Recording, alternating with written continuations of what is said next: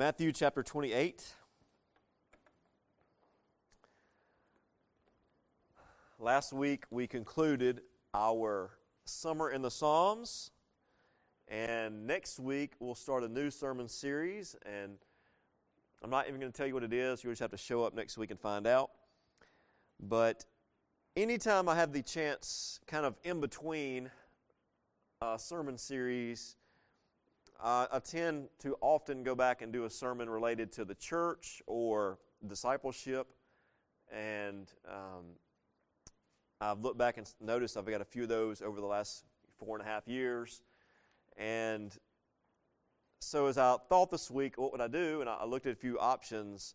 I was reading over a sermon from 1.5 years ago that I'd preached here, and I just thought we might want to hear this one again. And I rarely ever do reruns, but this is a rerun. But I've looked at it, edited it some, and also thought to myself, who actually will remember this from 1.5 years ago? We'll find out. We'll find out. Matthew 28, this sermon is called Where Are We Going? And the point of this is to remind us something we need to be reminded of all the time as a church. And that is that we are here for a purpose. Individually and as a group, God has placed us here together for a purpose. And it's not just to be a part of a group or a part of a social gathering. We are here for the purpose that Christ has left His disciples. And so we need to be reminded often of what that purpose is, that we might follow that vision or that purpose for the church. In Matthew 28, Jesus has gone to the cross, He has rose again, and He is now meeting with His disciples, giving them some of His last words, His final challenge, if you will, in what we know as the Great Commission. And so Matthew 28, find verse 16. If you're there, say word. It says this, Then the 11 disciples went away into Galilee, into a mountain where Jesus had appointed them. And when they saw Him, they worshipped Him, but some doubted.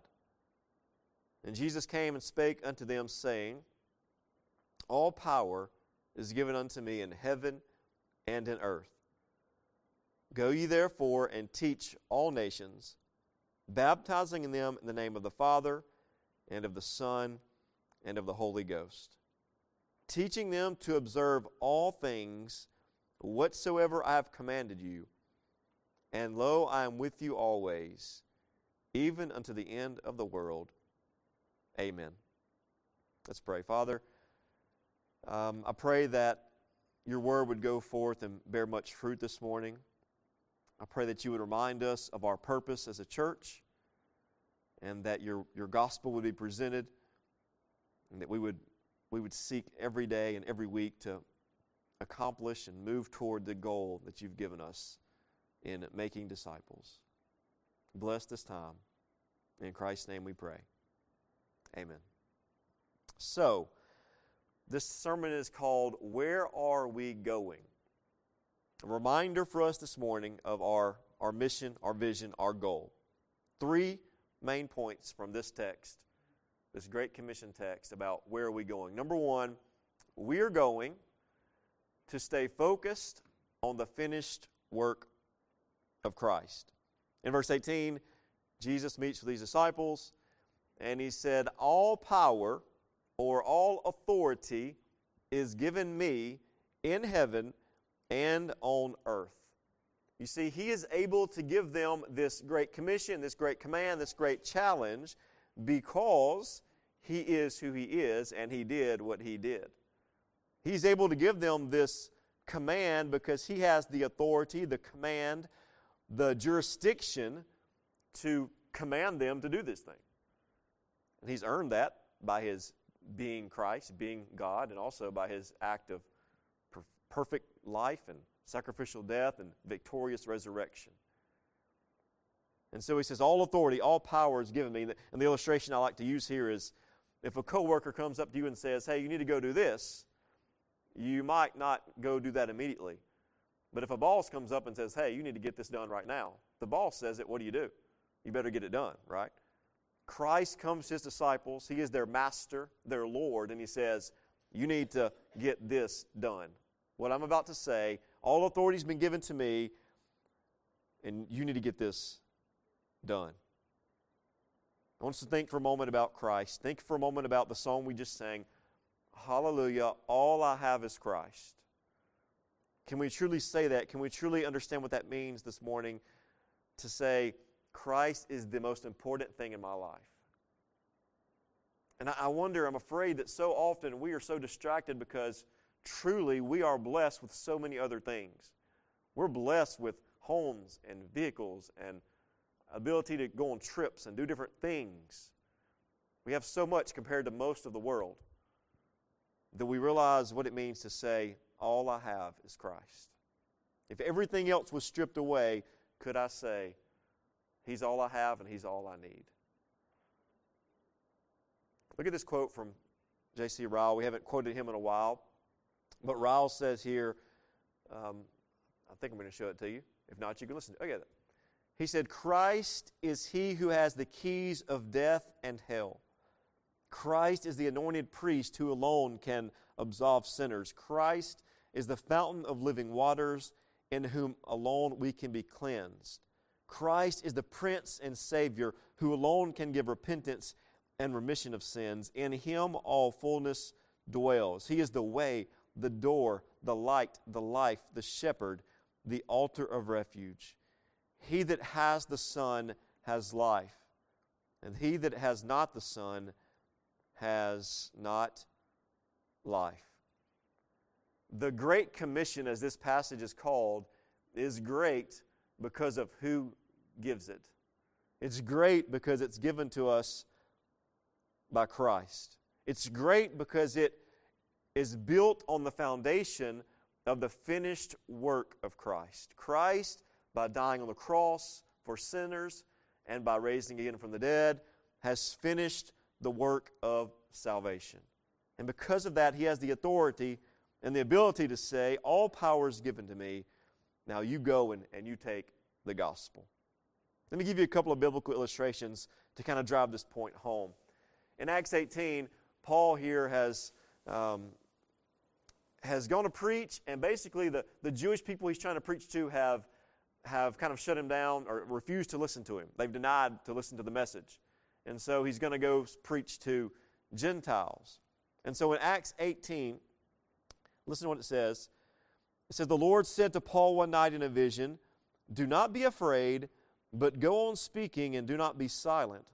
For I am with you, and no one will attack you to harm you, for I have many in this city who are my people.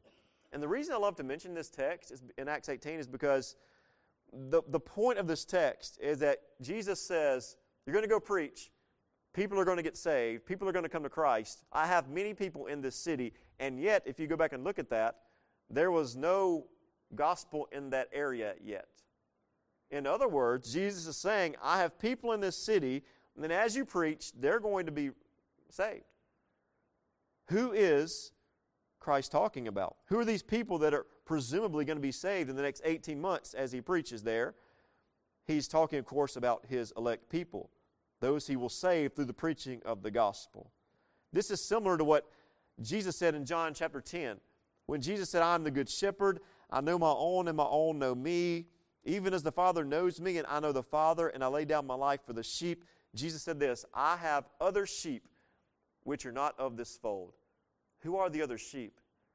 It's the people out there who are not yet Christians, whom God is going to save when Christians take the word to them and take the gospel to them.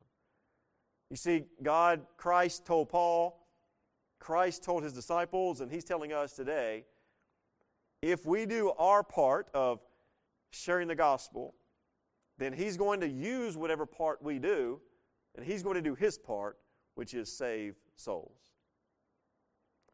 And by the way, even if I don't do my part, guess what He's going to do? He's still going to have God's part's never going to fail, right?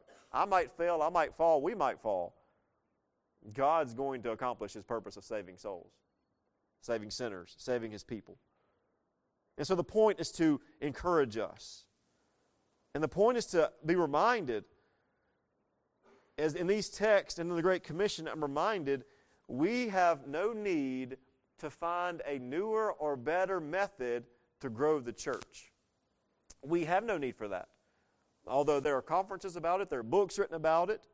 I've had meetings in churches where people sit down and say, all right, we need to think of how do we grow the church and get more people to show up for the church. Well, there's no newer or better method. There's really only one method, and that is to proclaim the gospel in the authority of Christ. That is the method, and that is the message, the gospel.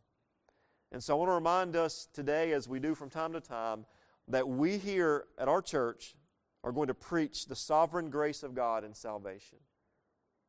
And we're going to preach here the depravity of man and the wrath of God towards sinners. That God, because He is holy, must judge sin and must pour out wrath on sin. But we're not going to stop there, right? We're going to preach that God sent His Son, Christ, who lived a perfect life, died a substitutionary death, and gloriously rose again, that those who deserve judgment and damnation and wrath would receive grace and mercy and life. We're going to preach the responsibility of all sinners to repent and believe in Christ for salvation. And that apart from repentance and apart from belief, no one will be saved. And we're going to preach that all those who believe are held by God and will persevere to the end. You see, those are the things we're going to hold to, because all authority has been given to who? To Christ in heaven and on earth. So where are we going? Number one, we're going to stay focused on the finished work of Christ. Number two, where are we going? We're going to be disciples who make disciples. That brings us to verses 19 and 20, which really are the meat, I guess, of this text, of this commission. And you've heard this before from me, or maybe from other preachers in the past, that the imperative in this verse, if you're looking at it in verse 19, the imperative is where he says, teach all nations. And some translations say, go therefore and make disciples of all nations, which is, I think, a more specific translation. Not just to teach in the sense of sharing words, but to truly seek to make disciples. So let's talk about making disciples. One of my favorite topics to talk about in the Word and in the church. And to make a disciple, or to be a disciple, is to be a learner, to be a follower, to be a student. You know, in Jesus' day, for example, if your father was a carpenter, you might be an apprentice for that carpenter, right? And as an apprentice, right, what would you do? You would watch them, learn from them, and eventually you would become a carpenter. Or maybe your dad was a fisherman. You would apprentice under him as a fisherman. Or whatever job it might be, you'd be an apprentice. And so Jesus tells His disciples, go and make disciples. But before He told them to go and make disciples, He made disciples out of them, right? We're familiar with the gospel. We're familiar with Jesus going and saying, follow me, and I'll make you fishers of men. He walks up to another guy, hey, follow me. And He calls them to follow Him. I thought about this on the way down here, and I was talking to Michelle about this earlier as an educator. I heard this years ago, a method of education called hear, see, do. You ever heard of that? Hear, see, do. And she explained a different one to me that it's called I do, we do. I do, you do, we do. Is that it? I do as the teacher, then whatever. I'm going to go with this one. Hear, see, do. Think about the ministry of Christ. When He called those disciples, they immediately began to hear Him, right? They heard Him teach them. They heard Him teach the multitudes. They heard Him pray to His Father. They heard the truth from Christ. But they didn't just hear truth, did they? They began to see truth. They saw how He treated other people. They saw how He treated the lost, the poor, the hurting, the sick, the lame. So they heard His truth, but then they saw the truth, right? Did that make a difference? What if they heard Jesus say one thing, but they saw him do something different? Would he lose credibility? How about when our kids or younger people in our church hear us say one thing and see us do a different thing? Do we lose credibility? They heard him, then they saw him, and then Jesus said in the Gospels at multiple times, he said, hey, now you guys go and do it. You guys go and do it. I'm going to send you out 2 by 2, and you go do some ministry. So he taught them, he was an example to them, and he sent them out.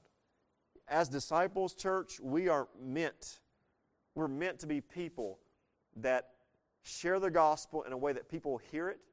We're meant to live in such a way that people see it, and we're meant to do it and challenge other people to go out as well. The command Jesus gave to make disciples was meant, as I've said before, meant for us to be a river, right? Not a reservoir. We were never meant to be Christian cul-de-sacs where we get the faith, we learn the faith, we learn about God, and then it sticks with us. It ends with us, right? No, we're meant to be moving it on forward. You see, the goal of the church is not just to make converts, but to make disciples. The goal of the church is not just to make converts, but to make disciples. Can you tell me the answer to this question? Most of Jesus' ministry, it was about 3 years of ministry.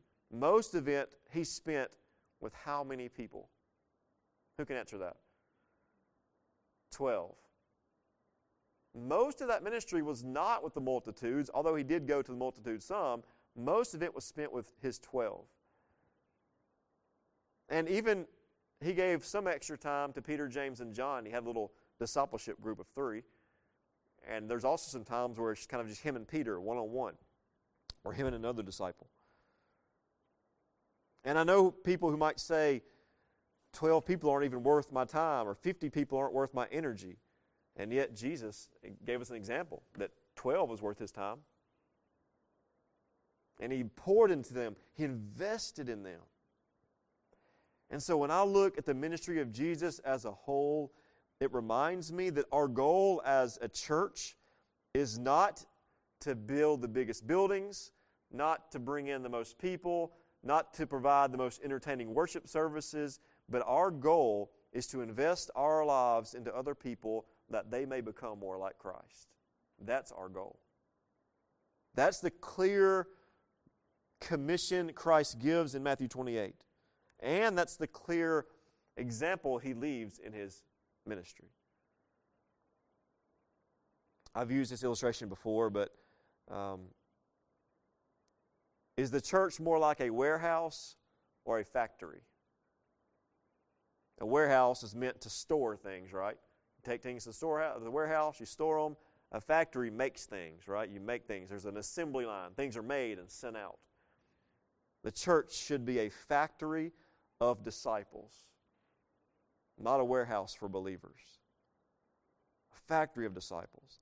And even more so for us, church, right now, with all these young children and babies we have being born into our church, that we would seek to be disciple makers. Now, we know the parents are obviously the number one disciple makers, but as a church, how can we encourage and train up the other people in our church? Look at verse 19 again. So the imperative here, the main point here is to make disciples, but there are 3 other words that are very important that are participles. That means ing words. The first one is the word going, or go. Very literally, in verse 19, it should be going, therefore, or as you are going. That's how literally interpreted to be. As you are going, you are to make disciples. Discipleship is not a once-in-a-while thing. It's not a class you have once a week. It's not a mission trip. It's not a service project. Making disciples is a lifestyle of intentionally living to help others follow Christ. And again, this is not meant to be just for a pastor or just for a Sunday school teacher. Everyone who's a believer is called to this commission of trying to help make disciples. Now, we might do it in some different ways. We have different giftings. But we're called, as we are going, to do that. this is something, and I know I've shared this before, but this is controversial in some certain areas. But I'm going to share it again with us, just to get us thinking about it a little bit. The main purpose of Sunday morning church meetings, the main purpose is not to reach lost people. That's not the primary purpose of our meeting today. Maybe in the end as we go out into the world and try to reach them, but the primary goal of this worship service and every service we do each week is not just to have a lost soul come to Christ. Now, although, do we want that to happen? Of course, of course. But listen, the word church itself means the called out ones, the ecclesia. It means those who are called by the name of Christ. And so when the church meets, it is meant to be a gathering of believers. Now, if anyone comes to our church and is not a Christian, we want them to feel welcome, don't we? And I think they do as they come through the door. They have different folks greeting people. We want people to feel welcome in the church. But if we are truly worshiping the Creator God that we heard about this morning, if we're truly worshiping the Savior and Lord of the universe and of our souls, a holy, righteous God, then someone who does not know Him, they might very well come sit in one of these chairs and not feel comfortable during our service. I would even say this, they probably should feel a little uncomfortable. If we're truly worshiping God in the way the Bible tells us to worship Him, they should at least be thinking, wow, these people are very serious about what they're worshiping this morning, right? I'm afraid we've dumbed down church so much in many circles that there's no difference between who's a Christian and not a Christian. I talked to a preacher one time, an actual pastor of a church much larger than any church I'll ever pastor, and he said, I purposely, and he used these words, I purposely dumb down my sermons so that people that visit who may not be a Christian can understand what I'm saying. And I said, that's crazy. You really do that? Yeah. I was like, I don't think I'll ever do that. I won't ever do that unless it's like a children's sermon. And I would argue our children's sermons are more theologically deep than this guy's sermons. Another friend of mine who goes to another big church, not too terribly far from here, told me, he said, we purposely simplify everything we do, and we make our entire worship service built so that non-Christians will feel very comfortable and may come to Christ. In that case, they mean we dim the lights to set the mood. We have smoke and cool band members and stuff like that. We want the lost to come in and be like, this is a cool place. They got something going on here. And I said, how y'all doing on discipleship? And he said, well, we're not really good on discipleship. I don't really know if people really growing in Christ that much. But if an unchurched person comes in, we're the place. I said, what's the point? Did Jesus tell us to grow big, large churches? Did Jesus tell us to see how many people we can get into a building? You see, if you seek to grow the church numerically, and I've seen this in many instances, you rarely grow disciples. But if we seek to grow disciples, we will always grow the church. Maybe slow, but we will grow the church. Again, I want to make sure I'm clear. Anyone who does not know Christ, I pray they hear the gospel here every week, that they may come to Christ. Right? We want that for everyone. We want everyone to come to Christ. But we're not going to change the way we do church to appease those who don't know Christ. The church is for Christ. It's for His glory. And it's for the believers to be encouraged to go and make disciples. Wherever we are, as you go, you are to make disciples. The second word there I want you to notice in verse 19 is the word baptizing. And I won't say much about this, but we know what baptizing is, and of course we've had a baptism recently. And we think about baptism as that demonstration of, hey, I'm following Christ, I'm following after His example of being baptized, I'm showing the gospel that He died and buried and was rose again, and spiritually We've died to sin. We've been buried with Christ and risen with Him. And so we know how important baptism is. But on the same note, it just shows us a connection with our local church. We say, I'm a follower of Christ, and I'm committing to this church family. That's what we do. When we are baptized and we join a church, we're saying, I'm committed to helping the people in this room grow in Christ, and I'm committed to them helping me grow in Christ. And so there's going, there's baptizing, and there's, again, in verse 20, it starts with the word teach again. Teaching them to observe all things that I've commanded you. Now, this word teaching is a little different than back in verse 19. This is the more traditional use of teaching. And again, we have a lot of teachers and education type people in our church, and we understand that teaching is you care about students and you give them content and you invest your life into them that they might accomplish their goals, right? You want to see your student pass their test, pass that grade, and graduate and become useful citizens. And so making disciples, similarly, teaching them to observe all things that I've commanded you, verse 20, means we as a church must help all of us and anyone that comes in here know all they can about God's Word. And we invest in each other that we might become devoted, mature, more complete followers of Christ. And again, this doesn't have to be just a pastor or just a Sunday school teacher.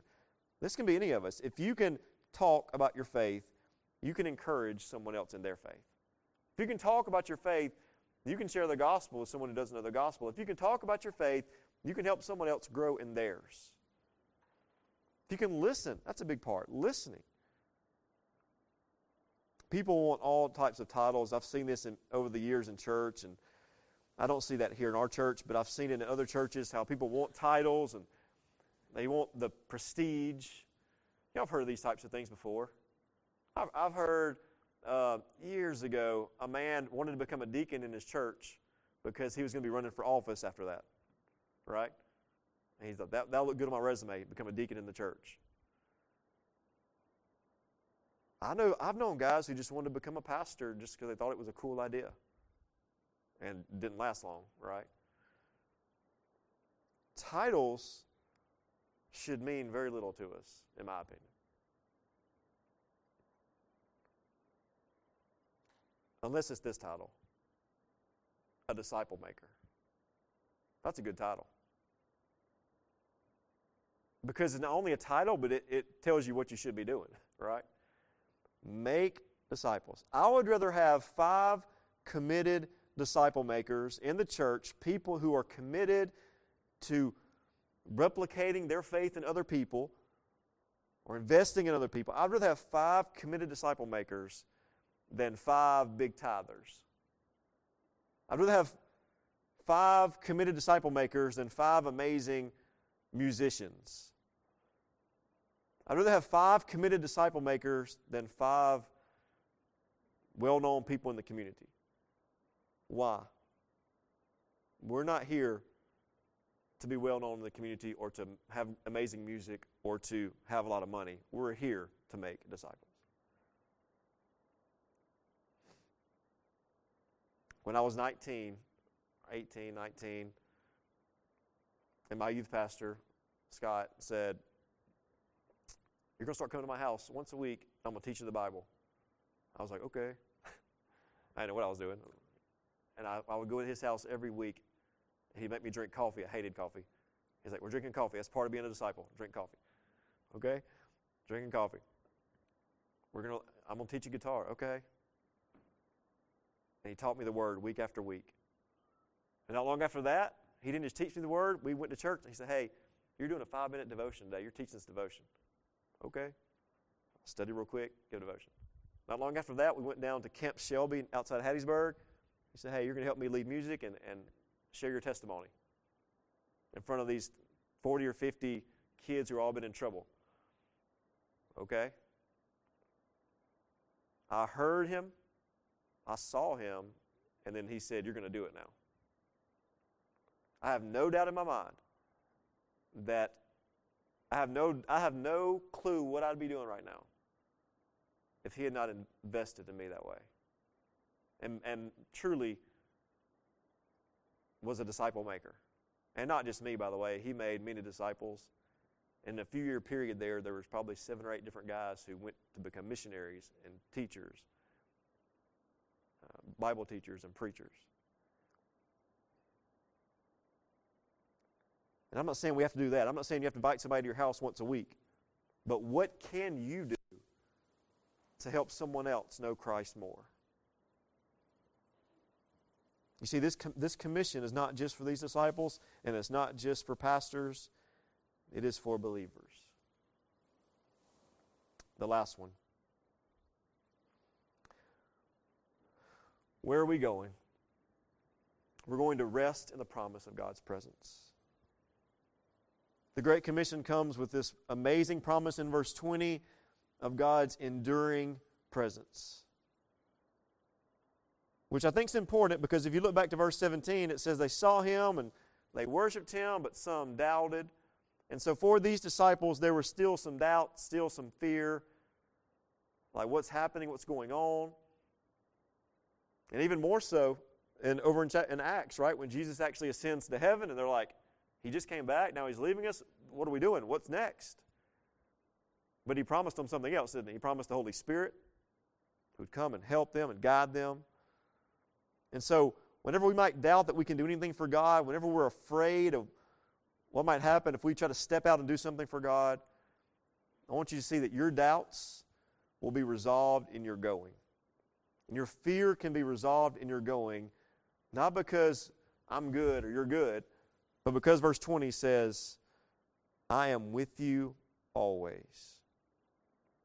Ultimately, church, we need to be reminded that God does not leave us, He does not forsake us.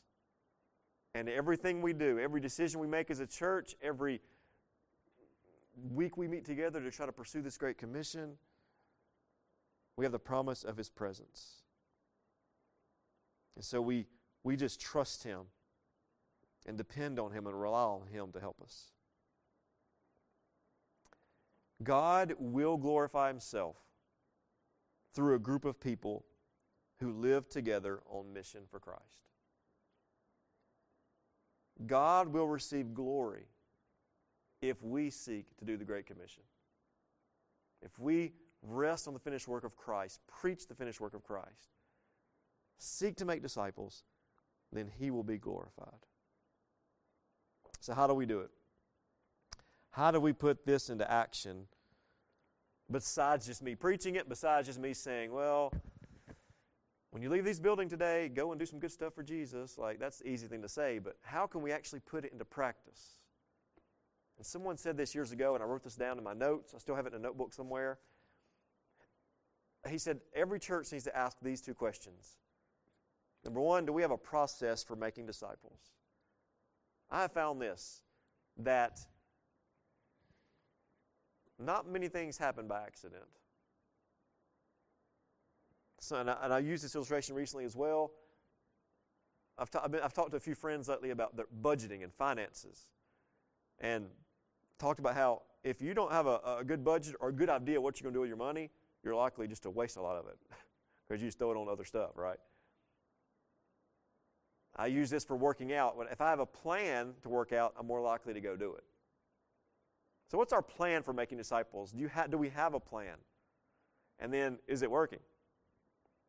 And so you've heard our plan time and time again, and I want to conclude this Great Commission sermon with our discipleship pathway. And as I give you this, I want you to ask yourself, where are you on the pathway?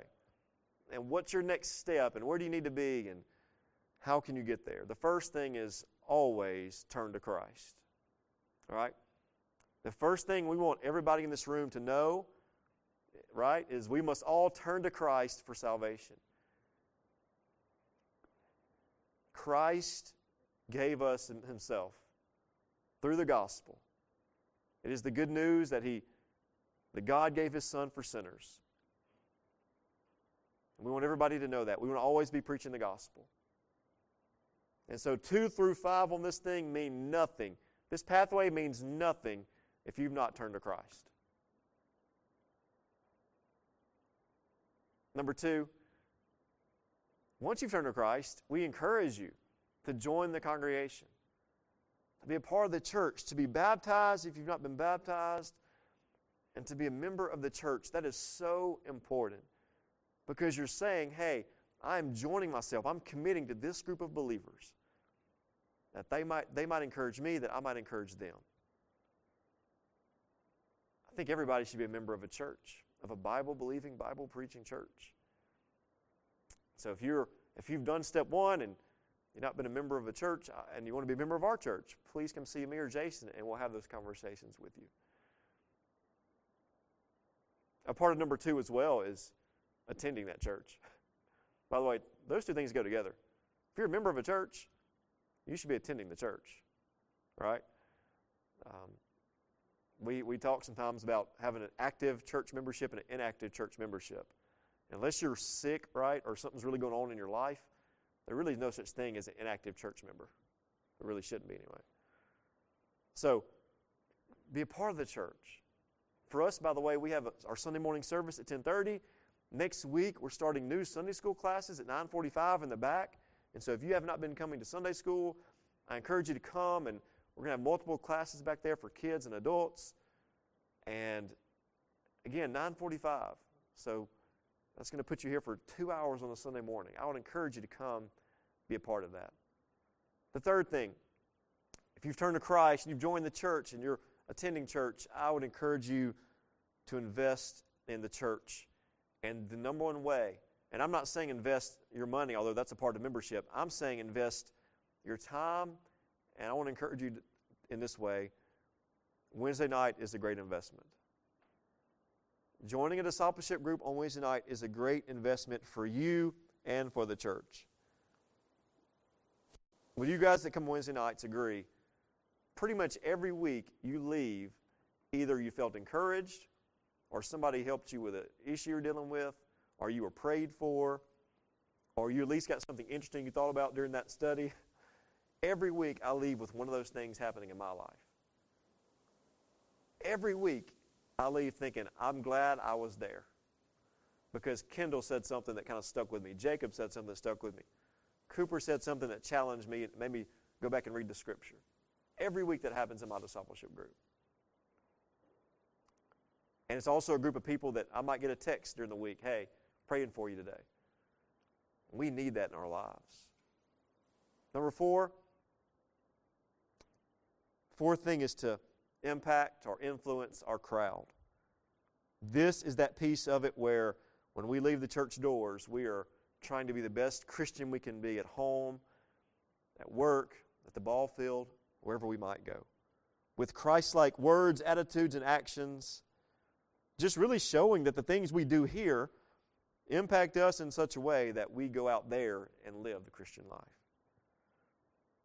This is the part of us being the hands and feet of Christ and the light to the world. The final thing is to replicate your core. And I don't know that every single person might do number 5, but I think a lot of us will and should. This is where you lead or co-lead or help lead a discipleship group. Where you say, you know what, I've reached the place in my Christian life where I want to help somebody else follow Christ better. And again, everyone may not get here exactly, but I think a lot of us probably should and could. I think there are a lot of people in this room right now who, if I said, could you take 2 or 3 men or 2 or 3 ladies and meet with them and talk about Christ, could you do it? A lot of folks in here could probably do that. You see, my mentor, Scott, who discipled me, one day came to me and said, you need to be praying about somebody that you can disciple. And I was like, I don't want to do that. I want to keep meeting with you. It's fun. I like coffee now. You know, I can play the guitar. You're teaching me great things. We go out and we go eat together. We hang out, whatever. It's fun. He said, yeah, but the whole point of this, the whole point of me discipling you is that you might disciple someone else. So a couple years later, I remember calling him and I was like, I got some good news for you. He's like, what? I said, you've got some grandbaby disciples. because I was able to go and help make disciples of others. And so, I don't know, and maybe this is somebody this morning is thinking, maybe I want to help lead or co-lead a discipleship group. Some of you already do this. But that's the pathway. That is a way for us to take this Great Commission and say, what does it look like? How do we apply it? And there's a lot of other stuff in there. Serving people, encouraging people, other things we can do. But where are you on that pathway? What's the next step you should be taking? And then this. Do I need to go speak to Jason or Kelby today and ask one of these guys what I need to do next? And either one of us would love to help you, pray for you on this journey, or talk to you about it. So where are we going? I hope and pray, and I think you would agree, we're going to stay focused on the finished work of Christ. I'm not telling you what we're preaching next week, what Bible book we're going to start, but I can tell you this, it's going to focus on the finished work of Christ. Secondly, we're going to be disciples who make disciples. In this new sermon series we start, there are going to be pieces that refer to us. The whole thing refers to us making disciples. And together, no matter what doubts or fears or roadblocks might get in our way, we're going to rest on the promise of God's presence. Let's pray.